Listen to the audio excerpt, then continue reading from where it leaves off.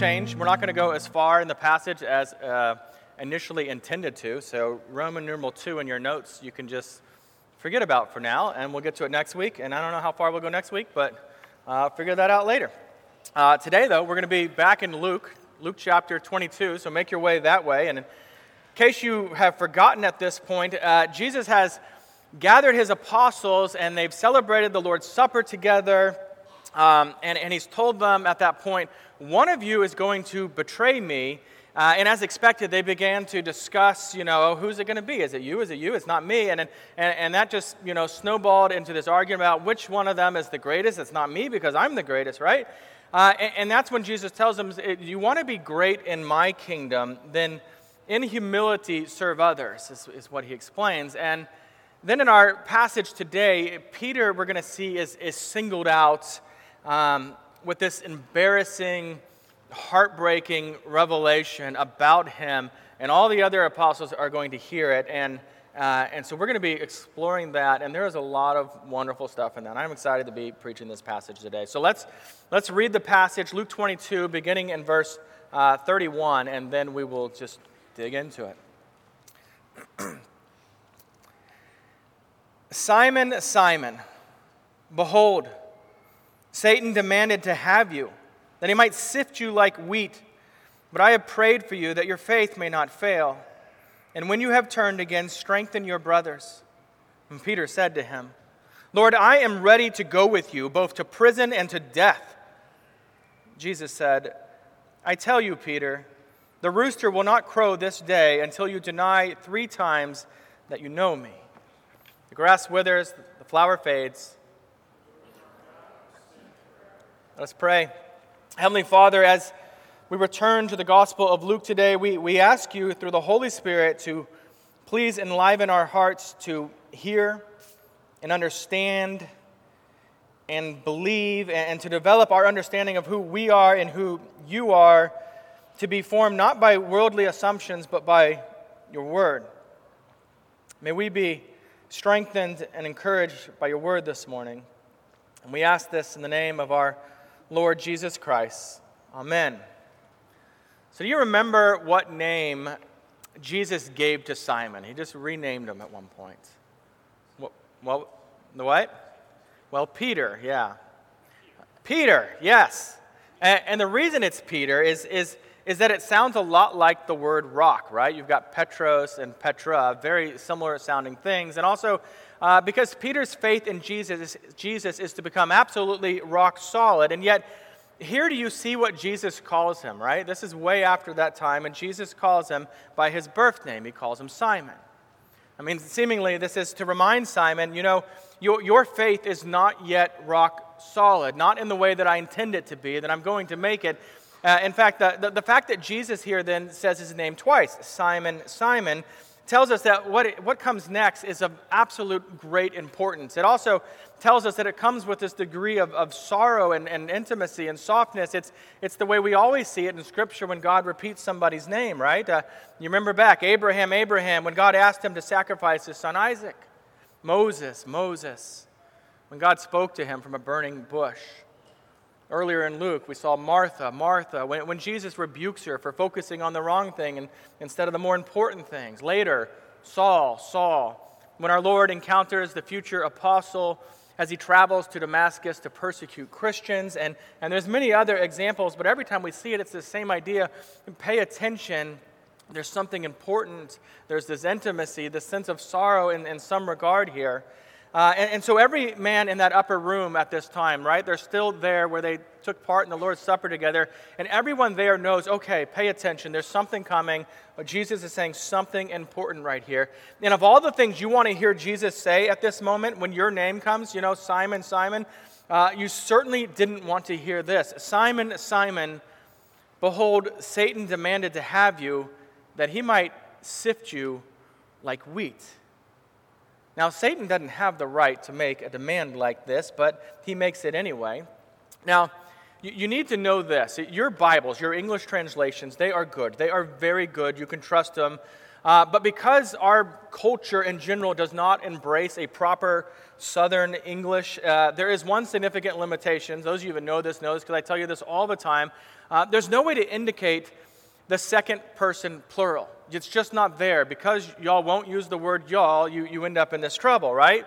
So the word you in that phrase, you look at it in your passage right there, where it says Satan demanded to have you, and we just think that's Peter, but it's not. It's plural right here. And so more accurately, what Jesus is saying is, Simon, Simon, behold, Satan demanded to have y'all, or all y'all if you want to get really proper.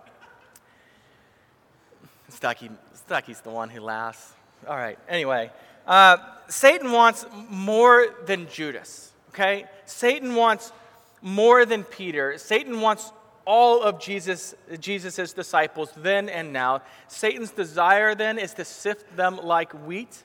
Now, wheat was sifted by violently taking something like a pitchfork, tossing it into the air, and the idea is that the heavier grain falls down into this pile while the worthless, this word is my kryptonite, chaff, thank you. While the worthless chaff just blows away in the wind. And so what it does is it separates, you've got the wheat grain and all the nasty stuff that you don't want to eat just blows away. Now, what this imagery means here is that Satan desires to see the apostles fall into sin. He desires to see them fail. He desires to see them divided from God, divided from each other. He desires to see them ultimately stop following Jesus. That's what Satan wants. Christian, Satan also wants to crush you, to separate you. Satan hates all of Jesus' disciples, and that's why Peter later in life writes to the Christians in 1 Peter 5:8 saying this. He says, be sober-minded, be watchful. Your adversary, the devil, prowls around like a roaring lion seeking someone to devour. That's what he desires for God's people. And keep in mind, at this moment, as they are meeting in this room, right, Satan was close by the apostles. Satan is intending to do them harm, but they didn't see anything but an empty room here. Now, if we believe this book, and as Christians we do believe this book, then let us believe rightly that there is a devil who means to ruin your faith. That's just a reality. And I know that might seem a little weird, right? It's not something that we always talk about, but it's a reality. Just like right now, there's a 5G network, apparently, rolling through the air in front of you that none of you can identify, right? You can't see it. There's no ability. I can't grab it. My phone won't even read it. But it's there. It's a reality. There is also in the world demons which we cannot see. We have no technology to even be able to detect them, and yet they exist. Demons who cannot remove the indelible faith of a Christian, right? But who do wish to bring you to doubt your salvation, who wish to tempt you into sin, who do wish to lead you away from Christ in whatever way possible, and away from God's word, and away from God's church, and who wishes to devour any sinner who is not already united to Jesus by faith, right? And we have this balance because, sure, our hearts are deceitful, our hearts are capable of sinning without any prompting from a demon at all. But it may also be that there is a demonic influence in every selfish decision we make. Temptation of some sort, not possession. Every graceless conflict that we dig our heels into and refuse to show any grace, or in the urge to lie or to cheat or to explore that pornographic website, it is absolutely possible that that's Satan's influence. Satan's influence may be seeking to make you comfortable with bitterness and resentment against fellow Christians. Philip Ryken said here, Satan and his demons are always lurking in the shadows, desperately hoping that one day we will walk away from Christ completely. Now, this doesn't mean that we live in fear. Not at all. But it does mean that we are to be vigilant, to be aware, to pay attention to these sort of things, right? That as Ephesians 4:27 instructs us, that we give no opportunity to the devil. Because if we resist him, he will flee. We've seen that a few weeks ago, right? We therefore need to resist spiritual pessimism. We need to embrace the mercy of God in repentance. In verse 32, Jesus is still speaking, and he uses that change of direction word that we see in the scriptures, and hopefully you love it at this point, that word but, right? Because something is going one way, but because of God, it's going another way. Satan wants to sift y'all like wheat, but I have prayed for you that your faith may not fail, and when you have turned again, strengthen your brothers. Now, there's a lot in that little phrase of our Lord's right there, and we're going to come back to it in a second. But first, I want you to see the way Jesus responds Peter responds to Jesus saying this. Verse 33, look at it. Peter says, Lord, I am ready to go with you both to prison and to death. It's a bold statement, right? Now, this is a absolutely bold statement. It's a statement that is partially driven by embarrassment because Jesus is telling Peter, you're going to turn away from me for a time, and Jesus is saying this is in front of all these other people that know Peter, right? The same people he was probably just saying, you know what, I'm the greatest. There's no way, that's part of his argument, and here Jesus is calling him out like this. Can you imagine how embarrassed you'd be today if everyone really believed me, and I said your name, and that you were going to deny Jesus this week, right? Can you imagine that? I'm like, Sean, you are going to deny Jesus this week. And everyone's like, wow, Sean, you must be the one. There's that embarrassment that you would have in this moment. Just like Peter, you might want to defend your honor in that moment, right? I would never would I do that. And so that's why Peter responds, right? He's saying, if they take you to prison, Jesus, I'm going to go with you. If they come and kill you, I will die with you. That's how committed I am. That's how strong I am. There's no way I would do that. And I really believe Peter means these words in that moment. Right? There's this genuine, I really wouldn't do those things. He really doesn't believe he's capable of denying he knows Christ. But Peter, like many of us at times, also doesn't know his own heart. He doesn't know his own weakness in this moment. And so Peter's pride has left him deaf to the words of Jesus here, resulting in this autonomous boast of his, right? You say what you say, Jesus, but I know better. Peter thinks he knows better than Jesus. Now, before we judge Peter too much, I think we should all admit that at times we think we know better than Jesus too. Every time you've ever found yourself reading in God's Word, learning from God's Word, and thinking, I know that God's Word says this, but I just think maybe this, right? Whatever the topic might be. You want to go a different direction. I mean, that's the moment when we want to make an exception. Like, this is a unique situation. And that's when we're just pridefully declaring, you know what, God, I know better than you. You don't know this situation. You don't know what's going on here. And in this situation, I know better than you. Now, of course, confidence can be a good thing. However, in Peter's case, confidence here is not a good thing because his confidence is in himself, his own strength, his own ability, instead of where it ought to be, which a confidence in Christ, a confidence in the cross. Now, because of his pride, Peter doesn't ask Jesus for help. That's one of the terrible side effects here. He didn't ask him for strength. He didn't ask him for protection. He's not going to Jesus. He's just declaring, I'm strong. There's no way. Look at me, right? And in Peter's declaration, our Lord says, or to it, he says, well, look at verse 34. He says, I tell you, Peter, the rooster will not crow this day until you deny me three times that you know me. Peter's boast, this boast is not going to age well, right? Just a matter of hours later, Peter is going to deny Jesus not just once, but three times. He's going to publicly claim, I don't know that man. I have no idea who he is. I don't know him. Now, in the case of Peter here, his denial is not that of having no faith, but in the sense that he becomes something less than boldly, publicly committed to Christ. We might put it this way, Peter doubts in this moment. This denial is absolutely sin, but it is not the sin of unbelief here. And spoiler alert, by the end of the night, Peter's eyes are going to just be filled with tears when he sorrowfully and repentantly remembers Jesus' words here, when he realizes, look what I've done.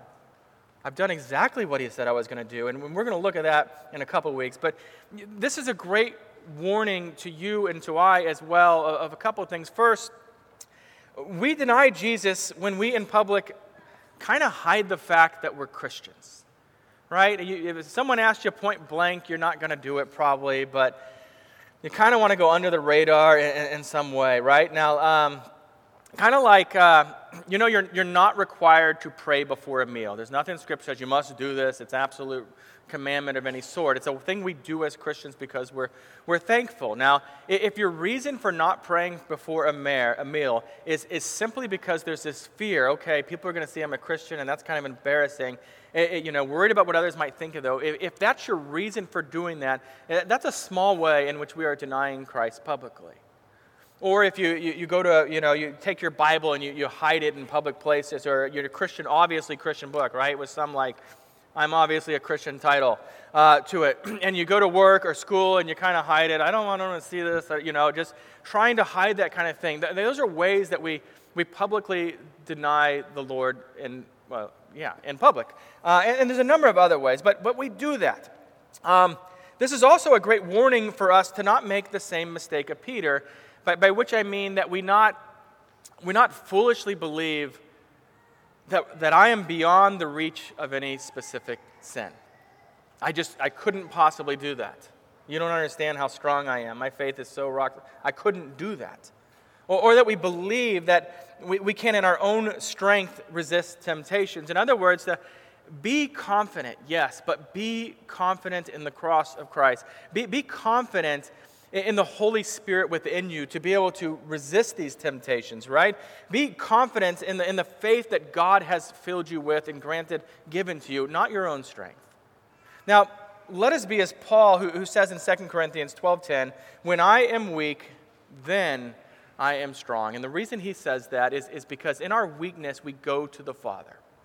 We trust in Christ. And in the Holy Spirit, the power of the Holy Spirit, that's where we find real strength, right? So then, let's move back up to verse 32. This is what we want to unpack a little bit more. And in this verse, that word you, it's singular this time, right? The first time, Satan wants to sift all y'all, and this time it's you. And he's speaking to Peter specifically, is who he's speaking to when he says, but I have prayed for you, that your faith may not fail. Now, Philip Ryken puts this so beautifully in perspective. I'm just going to read the way he writes it. He says, listen to this. He says, the word but puts everything that Jesus would do over against everything that Satan would try. Satan was against Peter, but Jesus was for him. Satan wanted to destroy Peter, but Jesus promised to save him. Satan petitioned to have Peter for himself, but Jesus prayed that Peter would hold on to him forever. Peter was saved because he was over on the Savior's side of the sentence. He did not ultimately fall away, but returned to Jesus. Now listen, it is no small thing that Jesus prayed for Peter. Jesus intercedes. He goes to the Heavenly Father on behalf of Peter, advocating for his faith to not fail. Christian, in Jesus, you too have an all-powerful friend and Savior sitting at the right hand of God the Father Almighty, who intercedes for you. We learn this a number of places, specifically or explicitly in Romans 8:34, where we read, Christ Jesus is the one who died, more than that, who was raised, who is at the right hand of God, who indeed is interceding for us. That's a glorious, glorious thing. And you know Peter gets transformed, right? Most of you know that. He becomes the rock that Jesus declared he was going to become. He becomes boldly unashamed of Jesus and unafraid of death, and it's such a beautiful thing to see. He will, in fact, eventually go to prison for the name of Christ. He'll be put to death for the name of Christ. But I want you to see something significant here, right? That's the Peter we see down the road. That's the Peter we see after this transformation. But here, Jesus loves Peter here, right? Not just then, not after that. He knows him while knowing that he's going to deny him this evening, while he's going to be embarrassed and claim, I don't know who that guy is, publicly in this moment. Jesus loves him. Long before he becomes Peter 2.0. In fact, it's the love of Jesus, the grace of God, Jesus, the mercy and the forgiveness and the restoration of Jesus that leads Peter to be Peter in the way that we remember him later, right? The one who fearlessly stands up to the council that forbid them from even talking about Jesus, that we saw in Acts 4. You see, Jesus doesn't just love you when you're good. He loves you because you're His, and if you're trusting in Christ through faith, you are His. So every parent knows that children, you see it obvious in little children, it's true in big children, adults too, right? They like to do things on their own. Let me do this, I want to try this, I can totally do it, and then they fail over and over again, especially at that young age. And if you've seen this, right, you know they become discouraged and they quit saying, I just can't do this, it doesn't work, it's broke. Some reason they just fail at it and they just get disappointed, right? Adults, we do the same thing. We're a lot more chill about it. We hide it better, but we tend to just want to quit when we mess up. This is particularly an issue when we seek to walk faithfully in obedience to God's word. From the conversations I've had recently and over a long period of time, I am willing to bet that you struggle with a particular sin or sins that at times you just feel like, okay, I'm never going to get this right, I want to quit. I'm done. You just feel like all I do is fail. For many of you, you're failing in this area you are failing in this area of lust. I know that's a common one. For many others, it's an area of pride or gossip or dishonesty. Those are some of the ones that come up the most. But the list certainly goes on. There's something though, right? And so you promise yourself, never again will I commit this sin. Never again. And then you're disgusted or disappointed when once again you disobey and you find yourself committing that sin. And then you just want to quit because you think, you know what? The way that I feel about myself right now, that's probably the way God feels about me too. There's no way He can still love me in this moment. Which is why one thing I love about this passage is that we see Jesus tell Peter, you're going to mess up massively. You're going to mess up in a way that is embarrassing, that you can't even imagine right now. You're going to mess up. The other apostles are going to know you're going to mess up, but then you're going to turn back to me. And when that happens, you're not going to be a second-rate citizen. You're not. And in fact, when you turn back, when you have repented, I want you to encourage the others. That's the role I have for you. And here's some application of this now. We often disciple people, teaching them how to walk with God, how to obey His word, and we should. Absolutely we should. We are called by God to do that, but we don't always do a real good job of discipling people to walk with God through sin, through failure, towards repentance and restoration. Right? Yes, we do walk with Christ in obedience and His word. That's our desire. That's what we're seeking at. But when you fail, when you mess up, and you absolutely will, I need you to know that your failure, your sin, it does not negate the love of Christ for you. It does not negate the love of Christ for you. Satan would like you to believe it does. Satan would love that lie to just drive a permanent wedge between you and God, between you and God's word, between you and your covenant community. Satan would love for it to just render you so discouraged that you feel like, you know what, I can't possibly share the gospel with someone else because I've just committed this sin and I'm a horrible Christian, and just give up. That's exactly what he would desire. Do not believe the lie that comes from the father of lies and says that. As the Puritan John Flavel wrote, just as God did not at first choose you because you were high, he will not now forsake you because you are low. Never sinning is not the sign of faith. But repentance when you fail is a sign of faith. Trusting in Jesus to forgive your actual sin, that's a sign of faith. Dane Ortlund, in his recent book, Gentle and Lowly, speaks to this, saying, he says, when you sin, do a thorough job of repenting.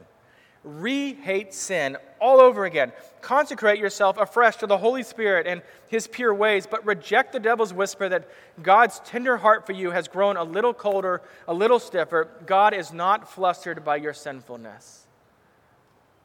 He knows that about you. That's why He goes to the cross. Not because you're righteous and, oh, this is a good one, I'll probably die for him because he's so good or she's so good. I also want you to see that Jesus, what Jesus prays for. You see, Jesus, I find it pretty significant. Jesus didn't pray that what so many of us want to pray for ourselves or for our children or those we care for. He doesn't pray for a life of ease or wealth or success. Jesus doesn't pray for Satan simply just to leave him alone, right? To never challenge him in this way. He doesn't pray even, Peter, that you would never, ever sin again. Jesus wants Peter to know his weakness. He wants Peter to know what it's like to be broken. He wants Peter's pride to be broken so that he can experience the grace of God more fully. And this is all part of God's Romans 8:28 decreed will for Peter and also for strengthening the faith of the other apostles, right? He says just as much in the passage we're looking at. So Christian, rest assured your faith can be weak, but it cannot be snuffed out, okay? It cannot. We're not concerned about that in the sense of, it's not going to be snuffed out. It cannot be. But let me ask you, do you pray for your faith? Do you pray for the faith of your spouse, for your children, for your friends, for those within this covenant community? Can you look around here and think, you know what, I pray for that person's faith? And I ask that, not to shame you, but to say this, if not, let's begin doing so. Right? This is primary right here. This is foundational. Pray for each other's faith, that it would be strong, that it would be mighty. Right? We're facing all kinds of things in our lives, and our faith needs to be strong, and so pray for that. So in verse 32, Jesus also tells Peter this. He says, and when you have turned again, strengthen your brothers. Jesus affirms, Peter, you're going to repent.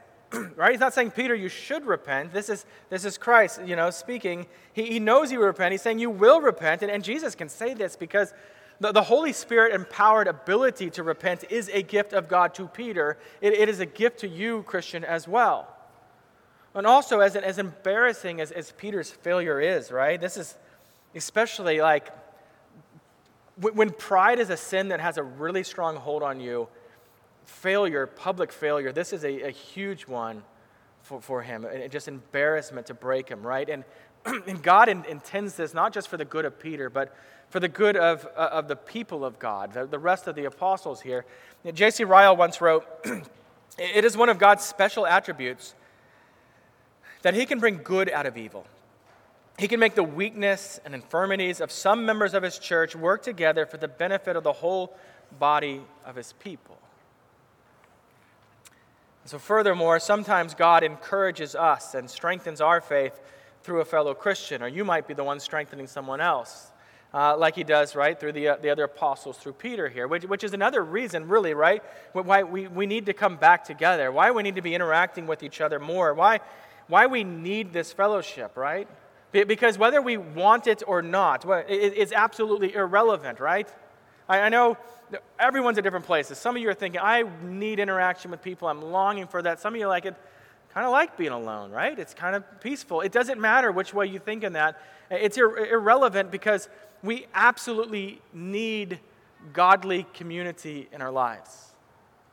We need it. And finally, despite Peter's delusions of autonomous strength, it is Jesus, of course, who ends up right. No surprise there. Peter does turn away. Peter does deny Jesus before others. But our Lord's prayer for him is answered in the end because while Peter fails massively, Peter's faith does not fail, not at all. His faith grows through this difficult night and leads him back to Jesus. You forget, this is the moment of this massive transformation, or this whole process here, rather, is the moment, or is the process of this transformation. What Peter surely thought of as the lowest points in his life, Jesus uses as the greatest turning point in Peter's faith. Jesus died for Peter, for his sin of denial, and for every other sin of Peter. If your faith is in Jesus, then another sinner that Jesus died for is you. He died for your dishonesty. He died for your idolatry, adultery, theft, gossip, for your prideful self-righteousness, your bitter resentments of others, your ungrateful heart, and for every other sin that justly condemns you. Jesus died for that. And that's why we speak of the gospel so often here, because you are either just crushed under the weight of your own sin, or your sin has been carried to the cross with Christ and paid for by his sacrificial death, creating for you peace with God, not only today, but forever. That's why we look to Christ. That's why we can rest in Christ, right? At no point in your life does it switch over to where you are just, now I'm good. Now I go. I don't need you, Jesus, anymore. We always need Christ. Let us pray. Lord God, we are more like Peter than we care to admit. Believing we are bold only to deny you in small ways as we go about our days in homes and offices and classrooms and every other sphere of life. Lord, please teach us to be unashamed of you. Remind us that you are alive and interceding for us even now. Teach us to not hide our past failures, but having truly repented of them, to use them for your glory as we seek to strengthen our brothers and our sisters in Christ. Lord, make the gospel real to us this morning once again. It's in Jesus' name we pray. Amen.